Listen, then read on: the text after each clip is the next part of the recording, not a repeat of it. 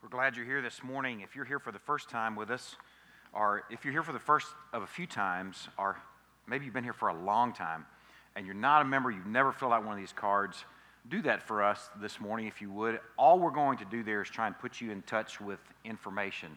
We're not going to show up at your house unannounced, or even announced, I don't think, unless you wanted a visit. It's really more connecting you to the life of the church or what's going on. One thing that we've learned about church is it's not meant to be anonymous. Ideally, you don't just come and go without people knowing you and you not knowing anyone else. So this is an opportunity for us to get to know you a little bit. There's also a little place on there where you can put a prayer request, if we can be praying with you or for you about something, an event in the life of your family or something you're struggling with. Let us bear that burden with you. It would be a privilege for us. And then later on in the morning, when the little offering bags, satchel things come by, you can drop it in there. Let's start this morning with prayer. Let me say one more thing about our encouraging our visitors. If you're here for the first time and haven't picked up one of our little packets that we prepared, then I invite you to do that.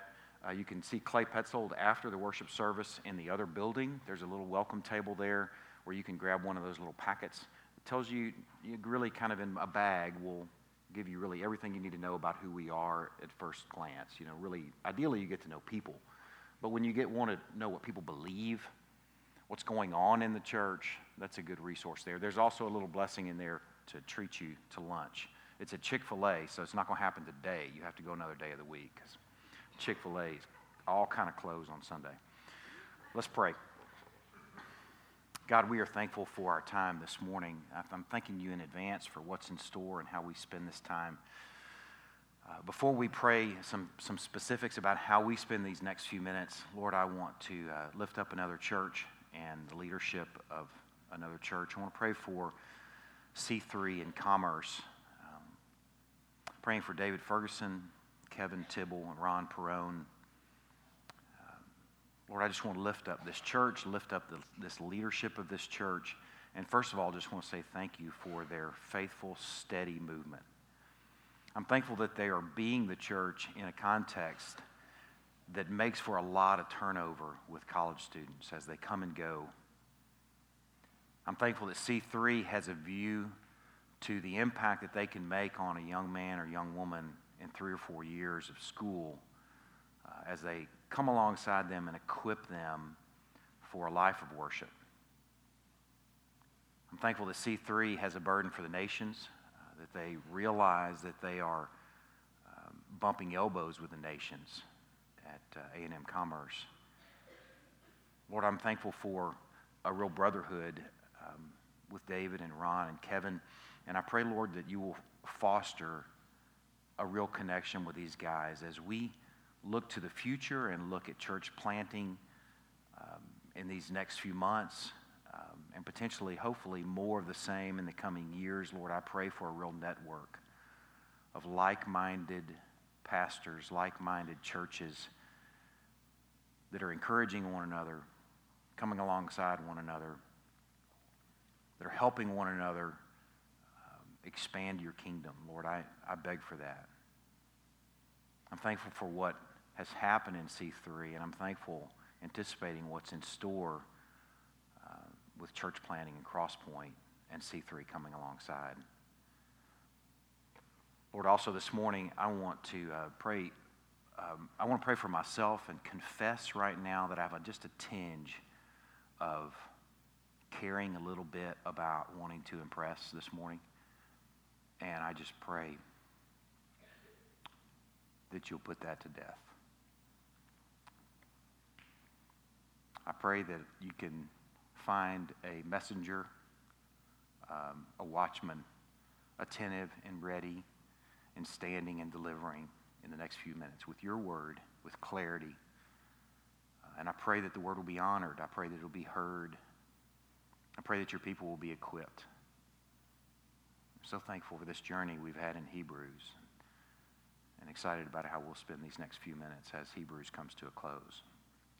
In Christ's name we pray. Amen. Turn to Hebrews chapter 13. You're going to need your Bibles this morning. If you're one of those that says, I'm kind of more of an audio guy, and you don't like to see, or you don't connect the things that you need to see, or things that you have in front of you, I encourage you to grow in that area, because I'm going to take you to some places this morning in the Word where you'll need to see what's being said there. You'll need to see what's unfolding. And I encourage you that if you didn't bring your Bible, there's probably one in the seat bottom in front of you, and you can grab that Bible. And if you don't own a Bible, you can have that one. But you'll need it this morning. Hebrews chapter 13. A large portion of our New Testament is made up of what are called occasional letters. Apart from the Gospels, nearly every part of the New Testament, except for maybe Revelation, are occasional letters that are written in response to a problem or a situation in the lives of the recipients, usually a church. It might be an individual, but usually in our New Testaments, we're talking about a church. In the case of Hebrews, this letter was written to a church in crisis. It was written, we believe, either by a guy that planted the church or a guy that was shepherding the church, to a church that we've used the phrase over and over again for the last almost 4 years, to a church that was on the bubble. A church that was considering bailing on church and going back to synagogue. Apparently, it was really hard to be a Christian in the context of the Hebrews letter. We believe they were in Rome, so you're going to face a tremendous amount of pressure from Rome if you're a Christian, wherever you might live in the Roman Empire. But worse than Rome were the Jews in persecuting Christians. So the Hebrews preacher and pastor wrote this letter, which is really a sermon, to a church that is about to trade their birthright for a bowl of soup. He's burdened, he's urgent. You're going to hear some of that this morning as we come to a close nearly. This isn't quite the last sermon. The last sermon will be next week as we consider the benediction. But the nature of an occasional letter is tricky, because sometimes making sense of the occasion is difficult. In some ways, as we have an occasional letter in front of us, we have the answers, but we don't have the questions. We don't know exactly what led to the occasion. We can sort of piece it together through most of our occasional letters, but it's not always clear. We have the answers, but not the questions. So we have to sort of work backwards to make sense of the problem. Now, one of the things that we're going to deal with this morning is we're going to deal with leadership, because where we are in chapter 13, given the airtime that leadership gets in chapter 13, beginning in verse 7, all the way through 17, and then continuing on with where we are this morning, it appears that leadership stuff is important to this preacher, and it's critical to this church that they consider what's being said. What's said here in 7 through 17, and then where we go this morning, appears to deal with the relationship between the body and the leadership, dealing with, as I said, an occasion where this relationship is strained. As we're working backwards, dealing with the answers, trying to make sense of what questions we're looking at, it appears that this relationship between leader and church, or leaders and church body, was strained. The word for the day, I like a new word, it's just a parking place for a new thought, is the word antipathy. Apparently there was some antipathy going on between the church and the leadership. There was an aversion, antipathy toward leadership. When I was looking up the word antipathy, the little example that was used on my little app on my phone, because I like to learn new words and I want to make sure I'm using them correctly, was this guy, Bill, had antipathy toward cats. It's pretty funny. Anybody else just have cats are really near and dear? You can understand antipathy toward leadership in this case. I've followed long enough and I've led long enough to know that antipathy and aversion toward leadership, or angst toward leadership, is not uncommon. It would be uncommon to find a place where it's absent. Leading anything, whether it's a church or whether it's a family or anything in between, is difficult. And frankly, what may be as difficult or maybe even harder is following leadership. It's not just leading that's hard, but following is hard. This morning is going to equip leaders and the led So we'll have some good insights for us in these next few minutes. We're going to look at a couple of different sections of Scripture. In some ways, we're doing cleanup around the benediction this morning. We're going to look at verses 18 and 19, and then we're going to look at verses 22 through 25. And all I'm going to do at the first part of the message, this is sort of a map for the morning. The first part of the message, we're going to unpack the furniture in those passages, or unpack the luggage. I'm going to point out the furniture.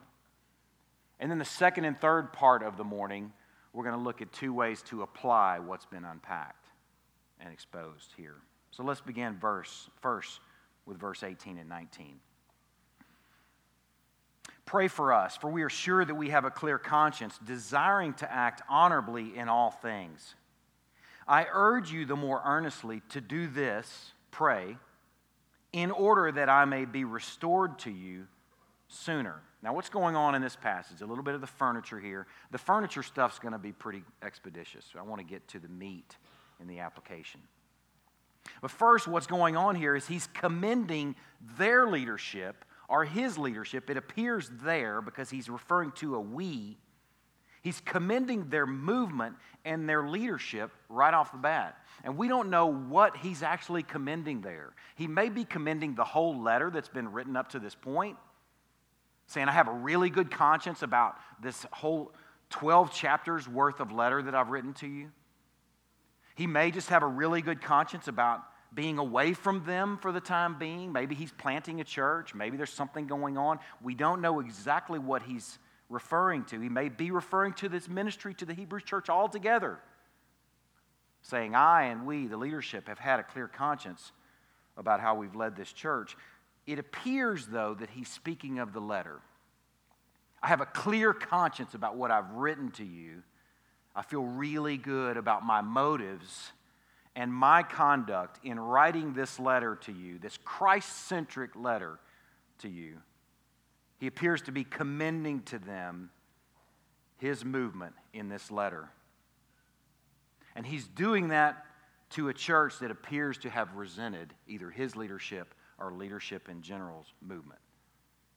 And wisely, right off the bat, he asks for prayer. This may be the wisest part of the whole letter, at least in terms of leadership. He's asking for prayer, knowing that praying for those you're struggling with, leaders included, will soften your heart toward who you're praying for, inevitably. Now, there's no way of knowing what he's referring to here in terms of restoration. He's urging them, begging them to pray for him, earnestly begging for these things in order that he may be restored to them the sooner. We don't know if he's imprisoned. We don't know if weather or finances or some other circumstances are keeping him from coming back to wherever this church may be. We believe in Rome. Maybe it's health. Maybe it's money. What we do know is it sounds like this shepherd is eager to be with his people. He's begging them, urging them to pray earnestly that he will be restored to them the sooner. He clearly believes that God is sovereign, or he wouldn't be begging for this prayer. We'll talk about that a little bit more in a moment. Now, the furniture of verse 22 through 25. Bump down beyond the benediction is where we'll go this morning, and we're going to pick up in verse 22. I appeal to you, brothers, bear with my word of exhortation, for I have written to you briefly. Now, I hope you appreciate the irony there. I heard a choke over there. We spent almost 4 years in Hebrews, and he says, I've written to you briefly, so that apparently y'all are paying attention and appreciate the irony. You should know that our brother Timothy has been released, with whom I shall see you if he comes soon. Greet all your leaders and all the saints. Those who come from Italy send you greetings. Grace be with all of you. First of all, he says, I appeal to you, brothers. He calls them brothers, a beautiful picture of gentleness and warmth, yet he is firm, urging them earnestly back in verse 19 and appealing to them here. He doesn't command them, he urges and appeals to them. It sounds like, too, as he is really burdened for the situation in this church and burdened for these people who are in crisis. Referring to them as brother and brothers tells us that he loves them and he cares about them. And he appeals to them to bear with my word of exhortation. Word of exhortation was shorthand. It's used other places in our Bibles as a reference to a sermon. Bear with this long 11 now, or 12 now, 13 chapters worth of sermon. He says briefly, it would have taken about an hour to read the book of Hebrews, the letter, as they received it by hand or however it was delivered, Pony Express or whatever would have delivered it in that day. It would have taken about an hour to read through the thing. So you can understand how he could say briefly that we're going to have an hour's installment in hearing this letter. What took us almost 4 years would have taken them an hour. Now, it would have been processed beyond that. They would have considered the connections that he's made throughout the book to the Old Testament, to the rest of the story, to the story of the nation of Israel. It would have taken some time to process what he said to them. Now, he refers to bearing with it. Well, actually, I'm going to save that for later. We're going to come back to that. He references Timothy, which tells us that he is in some way a contemporary of Paul. Some people believe that Paul wrote the letter to the church, to the Hebrews church. It doesn't look like Paul to me. It doesn't sound like Paul to me. But we can know for sure that he in some way is a contemporary of Paul, as he mentions Timothy here. And then in verse 24, he says, those who come from Italy send you greetings. Over the course of the last 4 years, I've said over and over again, we believe this church is in Rome. There's some indications here that this passage helps make sense of that. It suggests that the writer isn't actually in Italy at the time, but is writing to the Rome church saying, everybody from Rome says hi. Little clues like that that'll help us make sense of the context. Now, while we don't have the questions again, we do have the answers. And what seems to be a theme drawn from these remaining verses has a lot to do with leadership. And here are some things that we can draw from just pointing out the furniture. This leader misses his people and wants to be restored to them. He loves them. This leader has a clear conscience regarding his ministry to them. This leader begs for prayer from them. And this leader urges them to listen to a message from him. So the second part of this morning, I want to just consider that church leadership needs prayer. Church leadership needs prayer. If you want to go back to the passage we're going to be looking at mostly, it's in verse 18. Pray for us, for we are sure that we have a clear conscience, desiring to act honorably in all things. I urge you the more earnestly to do this, pray, in order that I may be restored to you sooner. This verb tense here, the handling of this verb, it's an imperative verb. He is literally begging them to pray for them. If you want to know what it sounded like audibly, it would have sounded like this: please pray for us. Burdened. It's urgent.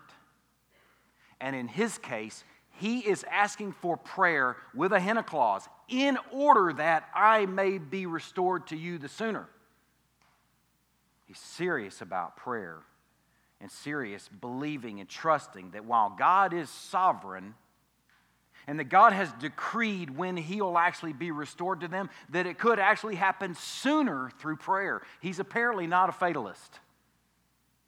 He believes that prayer works, and he's urgent and burdened, begging for it from his people.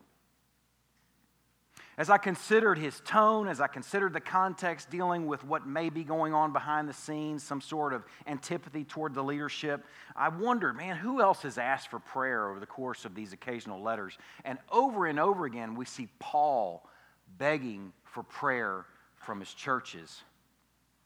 Apparently, it's a theme in occasional letters where leadership asks for prayer. What I want to do in the next few minutes is I want to consider a few of those examples from Paul. I only have a few places for you to turn this morning, and these are some of those places. Ephesians chapter 6. Go ahead and turn there. Here's some pages. Ephesians chapter 6.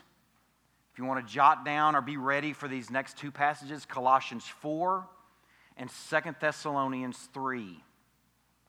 What I've reminded myself of this morning as I've prepared for this moment is I've reminded myself that I'm equipping you, as I've been called to do, as a gift given to the church.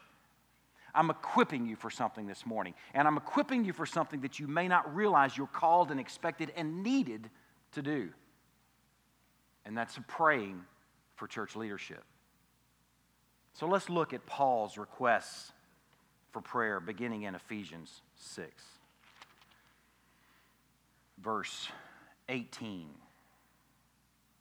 Up to this point in Ephesians 6, he's encouraged them to put on the full armor, the belt, the breastplate, the shoes, the shield, the helmet of salvation, the sword. And in verse 18, he says, praying at all times in the Spirit with all prayer and supplication. To that end, keep alert with all perseverance, making supplication for all the saints. Turns out everybody needs prayer.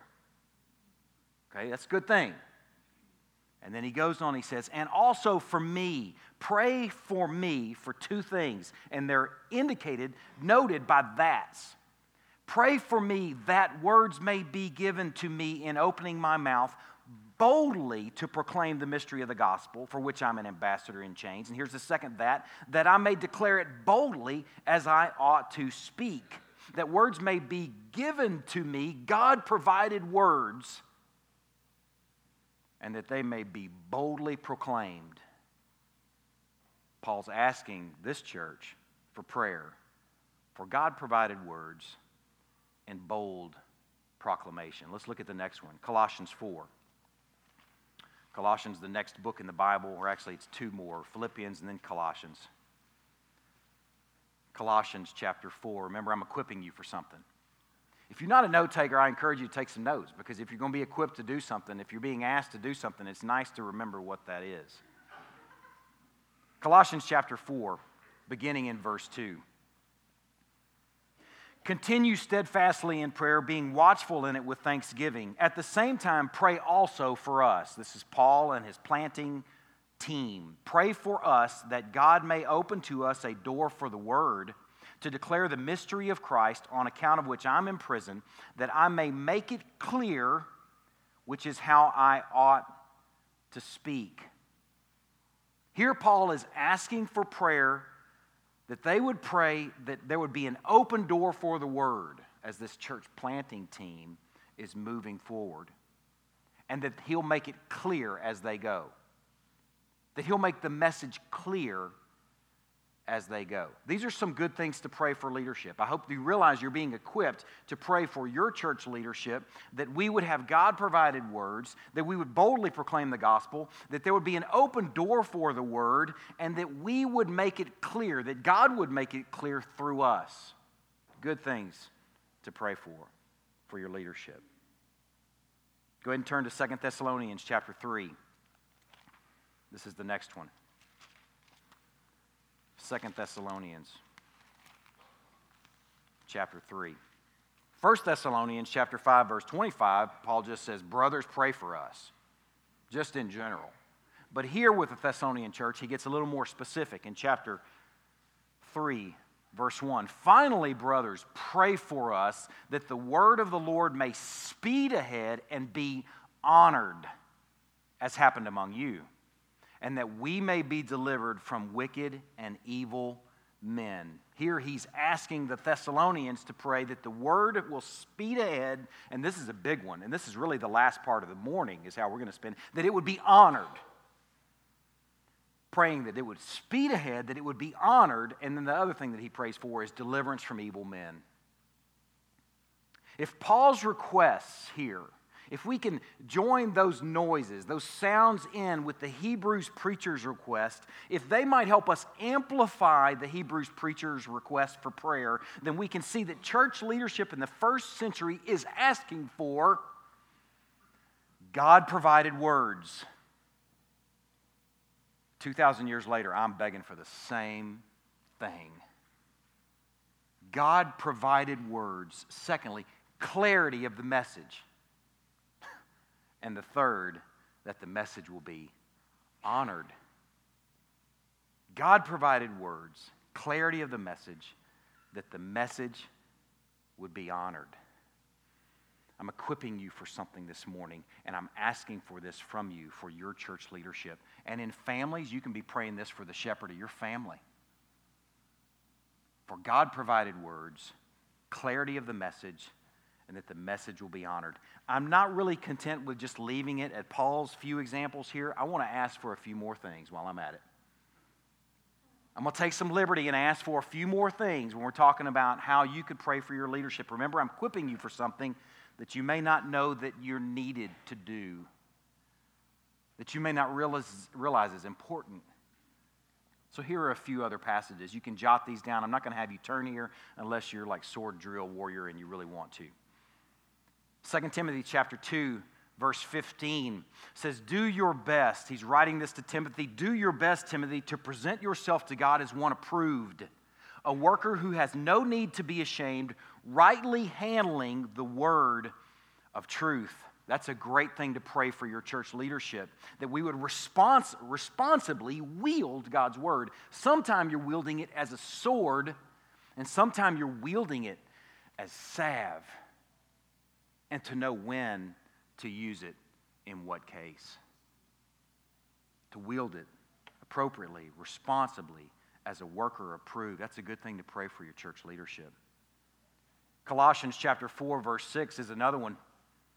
Let your speech always be gracious, seasoned with salt, so that you may know how you ought to answer each person. I cannot tell you how often I have that desire. Lord, I want to know how to answer this person. I want to know how to deal with this situation. I want wisdom in walking these next few minutes out in a way as if Christ were here. I beg for those prayers from you, that our words would be seasoned and gracious, and our counsel would be salty. That's a great thing to pray for in your leadership. James chapter 1, verse 5 has another one. If any of you lacks wisdom, let him ask God, who gives generously to all without reproach, and it will be given to him. We could insert a word in here. We're not going to rewrite Scripture or anything, but given what we're talking about this morning, dealing with leadership, I would say, if any of your leadership lacks wisdom, let him ask God, who gives generously to all without reproach, that it'll be given to him. Please pray for your leadership. From family to church, everywhere in between, pray for wisdom. That is a good thing, and it will profit you praying for wisdom in your leadership. This would be time well spent, like praying for the pilot of a plane that you climb on and sit down with you and your loved ones. Man, I know how graphic that illustration is right now. And it's graphic on purpose. Pray for your leadership like you're praying for a pilot of a plane you're about to climb on with you and your family, praying that he is alert, praying that he is attentive, praying that he is capable, and praying that he is not depressed and suicidal. It's graphic on purpose, people of God. Your leadership needs prayer. 2 Timothy 2:21 is another reference. Therefore, if anyone cleanses himself from what is dishonorable, he will be a vessel for honorable use, set apart as holy, useful to the master of the house, ready for every good work. That's a good thing to pray for your leadership, that they will actually be a holy bunch of dudes. That their lives will actually reflect the message. And that as being set apart as holy, that we will be useful in his house, that we will be ready for every good work. I beg for those prayers. Leadership faces the same potential for defilement that you face. The same potential for defilement. And when it happens, it affects everyone, like when it happens to the pilot of a plane that everybody is on. It impacts everyone. The last thing I'll ask you to pray for while I'm at it is in reference to last week's message. Last week's message just dealt with two verses 15 and 16 in Hebrews chapter 13. And the guys that are really good at studying Hebrews believe that these two verses in some way capture the entire book of Hebrews. And what was asked for there was through him, through Christ's work, two things. That we would offer the sacrifice of praise, the fruit of lips that acknowledge his name, the vertical response of sacrifice, and the horizontal response of sacrifice, that we would actually be good to one another. That we would be really good, loving people that are sharing life with one another. Not just sharing our stuff, but sharing our time, sharing our affection, sharing our devotion. I beg for that from you, that you will pray for me, that I will be sacrificial in my movement as an elder and as a father and as a husband. Because I can find economy quick. I'm good at it. Anybody else? Anybody else gravitate toward ease and economy of effort? Anybody else have a cruise control on their faith? The message from last week is there's no place for that. It's an appropriate response to his sacrifice, is that we are sacrificial about our vertical praise and our horizontal love for one another. Boom. Pray for that for me, please. Because I love economy. I can make a beeline for it. This Hebrews preacher, Paul, we can add in there, and this preacher this morning beg for prayer. The cool thing is he's about to pray for them in the benediction. So he's asking for prayer for everybody. But he gives them a specific here. Paul gives some specifics, and I give you some specifics. This guy sees God as sovereign over all of it, and I'm asking for prayer this morning, agreeing that God is sovereign over every bit of it. That God has decreed how things will go, but that something could happen sooner or something could happen better through your prayers. I'm not a fatalist either. So I'm asking for your prayers. Following frail leadership is going to take prayer if you're going to do it faithfully. And being a frail leader is going to take prayer if it's to be done faithfully. The last part of this morning is going to deal with leadership needing to be heard. Leadership needs to be prayed for, and leadership needs to be heard. This goes to verse 22. It's where we're going to spend these next few minutes. In verse 22, he says, I appeal to you, brothers, bear with my word of exhortation, for I've written to you briefly. I appeal to you, brothers, bear with my word of exhortation. This word appeal and exhortation in English don't even look like they're even related. But in the Greek, it's actually a pun. The Hebrews preacher was punny. Who knew? He's using a pun for emphasis here so that they would pay attention to what he's asking for in the middle. In the Greek, what he's saying here is parakalo, parakalesis. I'm appealing to you to hear my appeal, would be a direct translation. And the word that's in the middle is bear. Bear with my appeal. I'm appealing to you to bear with my appeal. This word bear means to suffer with my appeal. To esteem my appeal. You remember earlier in the morning I was saying Paul was begging that the word would be honored as it goes out. This is what he's asking for here. Bear with it, that it is esteemed, that it is suffered.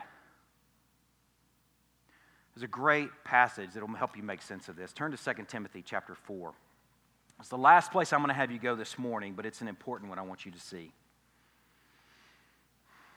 A lot of times when you bump into a word and you go to the Greek language, you can go to a definition to help you understand what the Greek means, but what really rounds it out a lot of times is looking for how it's used elsewhere in the New Testament, in some cases in the Septuagint, the Greek Old Testament.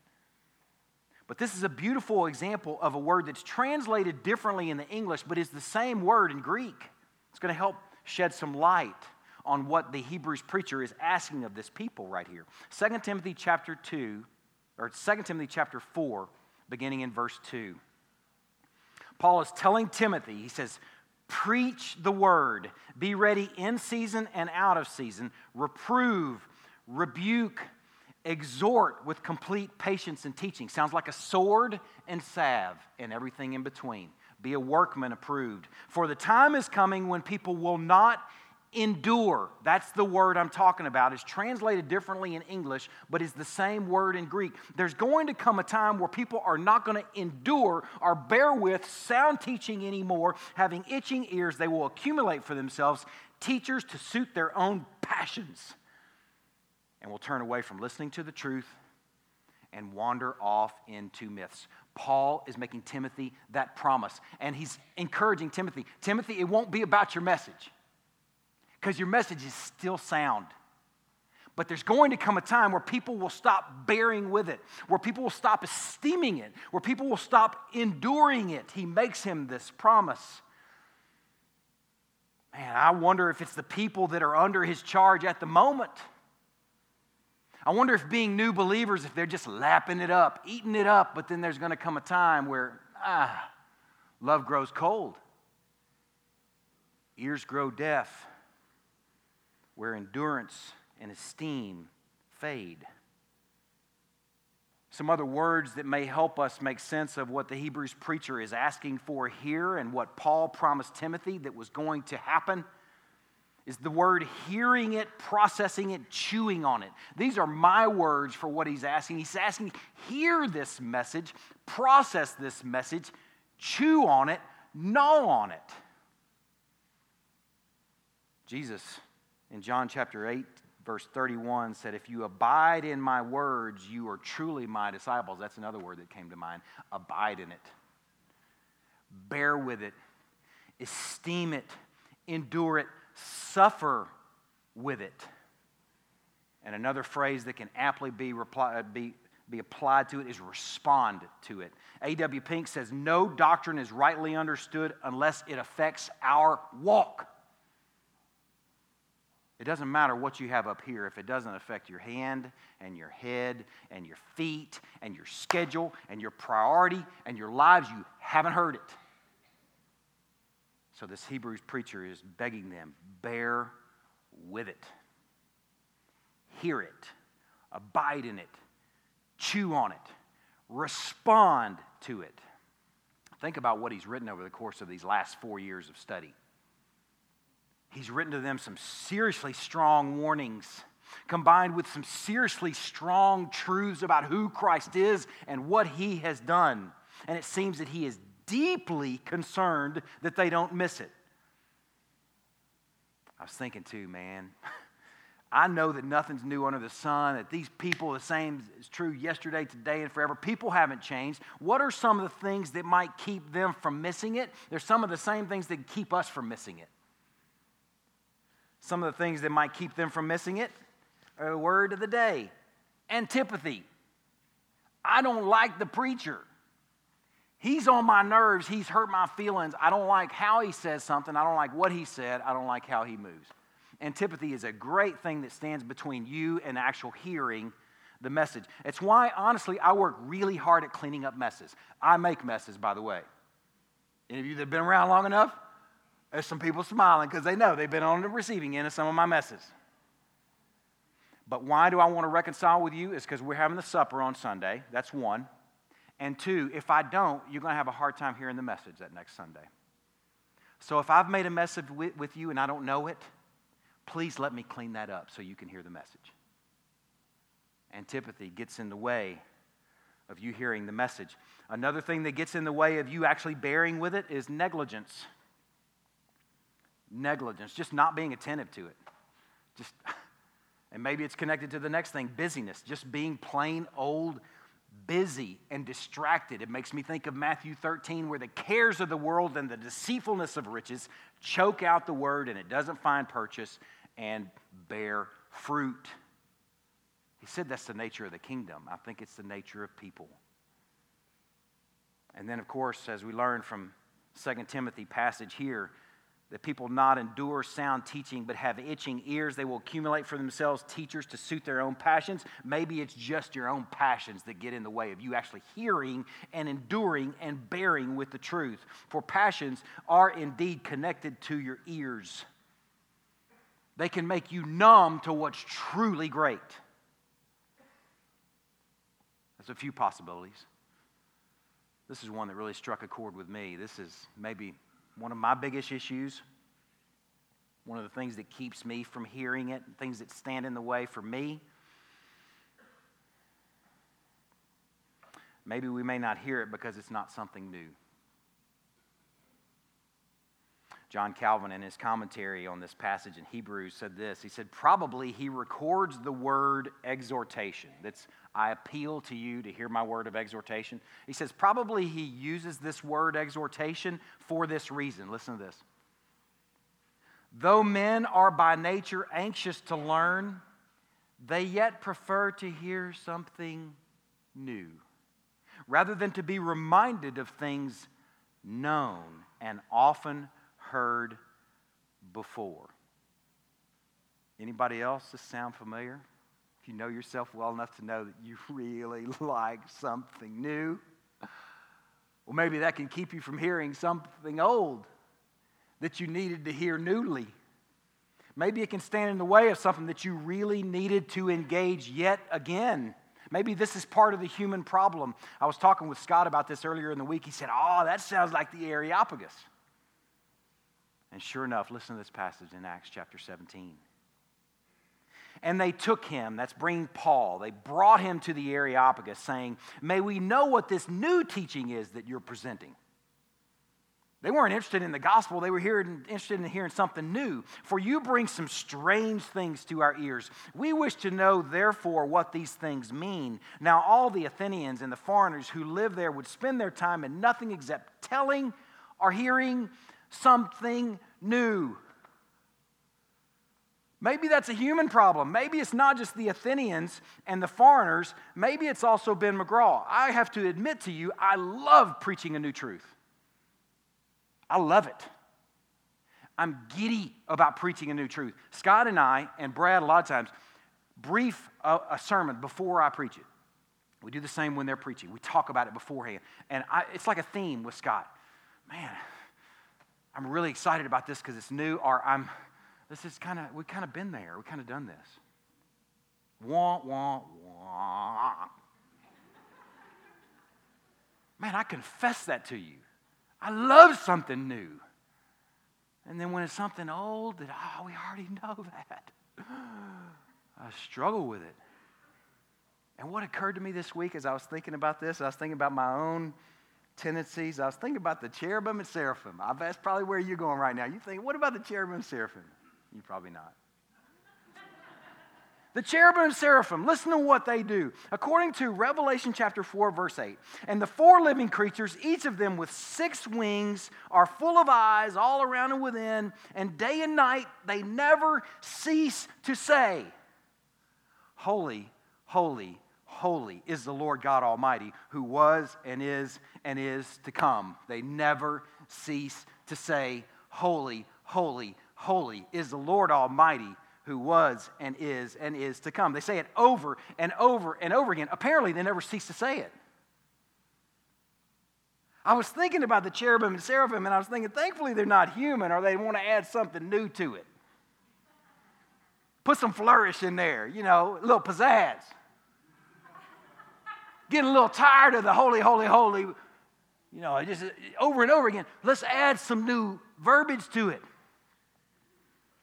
They might bore of holiness like Israel bored of manna and quail. Oh, that we could be like the cherubim and seraphim, living in, singing about, enjoying over and over and over again, and never ceasing to say about the excellencies of Christ, so that while we may enjoy a new truth, we don't make it an idol. Man, these boys, the Athenians and the foreigners, they're familiar to me. Are they to you? You get excited about something new and yawn at something old and true and potent and robust. Man, bear with the message, because it doesn't change. It can't, and it won't. So we bear with it. The Hebrews preacher, encouraging them to bear with his word of exhortation, also tells me that the message drives the ministry of this church. I looked to and fro in the book of Hebrews. I'm looking at the front, looking at the back, looking everywhere in between, and I don't see anything in there about budgets. I don't see anything in there about bulletins. I mean, the Hebrews preacher's not telling them, y'all need to put together a better bulletin so people don't go back to the synagogue. I don't see anything in there where he's dealing with some of these things, like programs, signage, announcements. It's void of building plans and church growth strategy. Completely void, as what we might call strategy. You know, those things are all fine and good. They are. They're important. And there are some behind-the-scenes stuff that goes on in the life of the church. But a church on the bubble, let me tell you this, does not need a revitalization strategy or 40 days of purpose. A church on the bubble needs to know what Christ has done for them. They need to be taken back to the excellencies of Jesus Christ. They need to be reminded that we have the perfect high priest who offered up himself once and for all as the final sacrifice. They need to be reminded that trading that out for anything else is soup. That's what they needed to hear. A church on the bubble doesn't need a scheme. A church, really any church for that matter, needs watchmen. Jot this passage down as I read it to you. Read it later. Ezekiel chapter 3, verses 17 and 18. Listen to this passage. This is new treasure for me. Son of man, I have made you a watchman for the house of Israel. Whenever you hear a word from my mouth, you shall give them warning from me. Whenever you hear it, you better say it. If I say to the wicked, you shall surely die, and you give him no warning, nor speak to warn the wicked from his wicked way in order to save his life, that wicked person shall die for his iniquity, but his blood I will require at your hand. Man, a church on the bubble and a church period needs a watchman that's going to bring it. And it needs a people that are going to esteem it. A people that are going to bear with it. A people that are going to suffer it. A people that are going to endure it. I was standing at the back this morning while these guys were up here leading worship, and I was emotional back there looking around at all these people knowing this is a hungry people. Man, I want to affirm this church. I want y'all to know this is like nothing I've ever seen. The appetite, the corporate appetite in this people. Y'all hear the message, but this is something we can be reminded of because we gravitate like gravity toward, remember, economy and efficiency and busyness, and the cares of the world are always around us trying to draw us right back in. We can use this reminder to listen and bear with the message. At times, I am overwhelmed with the desire to ping the body. Whether email or, I've done that before, a ping. Sending out a little sound. Is there anybody out there like a submarine? Ding! Where it just goes out through the water. And if it bounces back, you know there's something out there. There's sometimes I want to ping the body. Is anybody listening? Is anybody hearing the excellencies of Jesus to the point where it is invading your Tuesday, where it is invading your message, where it is informing and equipping your movement? I have to really examine myself at times like that, where I just have this overwhelming feeling to ping. I have to examine myself to search out why. I want to make sense if it's a pure desire or if it's just I need to feel useful. Every man probably needs some of the latter. Sometimes I just need to feel useful, so I don't want to ping you when I just need to feel good about myself. But there are times where there's a deep appeal to pay much closer attention, as the Hebrews preacher encouraged in chapter 2, verse 1. Pay much closer attention to what you have heard. Or he encourages here in chapter 13, verse 22, bear with this message. And I couldn't help but think of Paul's reference about his own preaching, that he calls it the folly of preaching. that God has ordained, that He has designed, He has planned, that the folly of preaching is what He's going to use to save His people. If that's what's behind the ping, then I'm going to ping. I need to know what's going on in you, what this message is doing. This watchman needs to know that it's being bared with, that it's being suffered. And I have to confess and admit to you, I get concerned when I don't hear from you. I remember the first time I ever encouraged a preacher, first time I had the guts to, this was a church in South Carolina where the guy stood by the door as we all left and just shook hands, just the coolest guy. I did that for the first time last Sunday. It was so hard for me, but I want to start doing it every week. Because it matters. It's good. It's being good. He was good about it. It made me think of him. But I told him one day as I'm leaving, I'm shaking his hand, I was like, Pastor, I really got a lot out of that sermon. And I said, I don't want you to get the big head or anything, but I really got, he said, wait a minute. I'm not going to get the big head. Now, he wasn't that emphatic. He's more reserved, but I'm thinking, I'll say emphatically, the preacher won't get the big head if you say that you got a lot out of the message, because the preacher knows where it came from. It makes much of him and his work in preaching through the frailty and folly of preaching to save his people and to grow his people and ready them for eternity.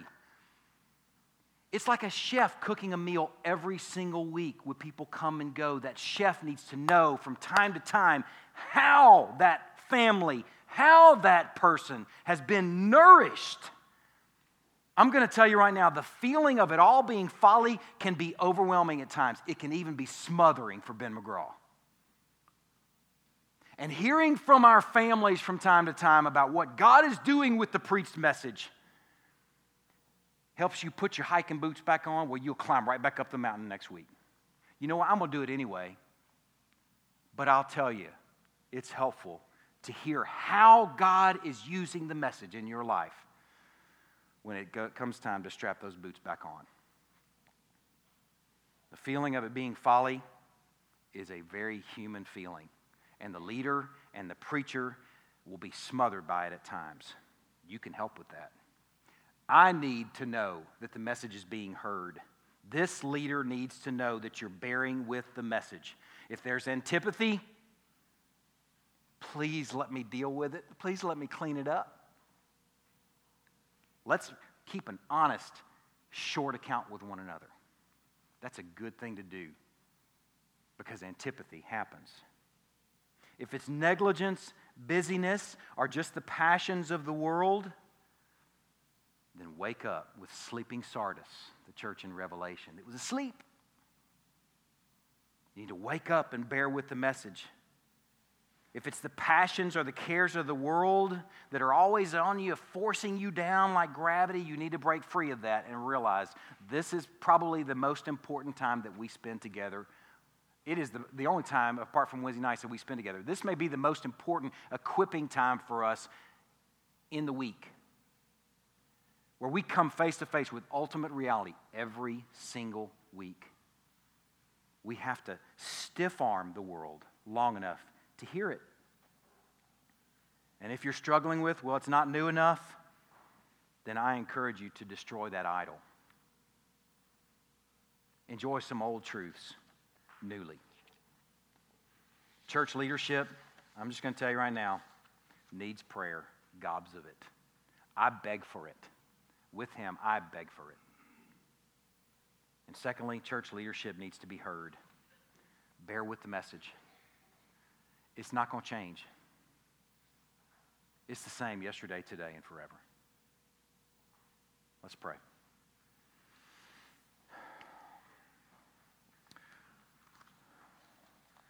Dear Lord, I'm so thankful for this book. Obviously, this entire book, but I'm thankful for this book of Hebrews that has done so much for us as a church, that has equipped us in ways to see and understand what it means to worship,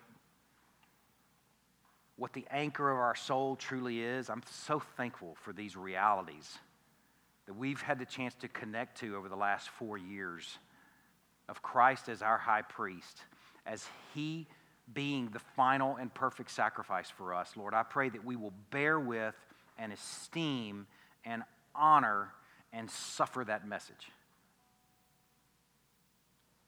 God, I pray it's something that we will wrestle with and wrangle with to the point where it will impact our marriages. I pray that it will impact young people as they're growing up and trying to make sense of what life is all about, that they will see this as ultimate reality.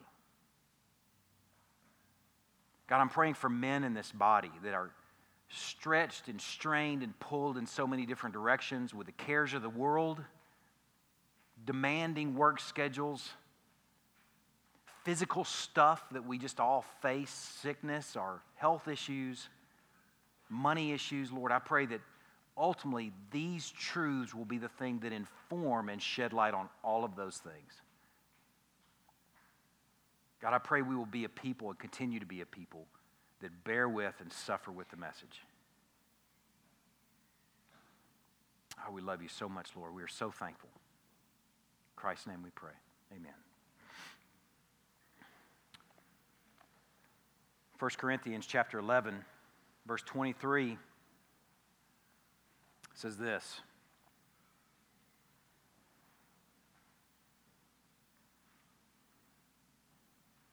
For I received from the Lord what I also delivered to you. Let me prepare you for something. I know there's kind of inevitably, there's sort of a kind of a shuffling where we kind of situate ourselves for the supper, and that's all good. You can move. Nobody discouraging you from moving. But I just want to make sure that you're attentive to this old familiar truth that we engage every week. That you don't need something new, so you miss something that's good and old. For I received from the Lord what I also delivered to you, that the Lord Jesus, on the night when he was betrayed, took bread. When he had given thanks, he broke it and said, "This is my body, which is for you. Do this in remembrance of me." In the same way also he took the cup after supper, saying, "This cup is the new covenant in my blood. Do this as often as you drink it in remembrance of me.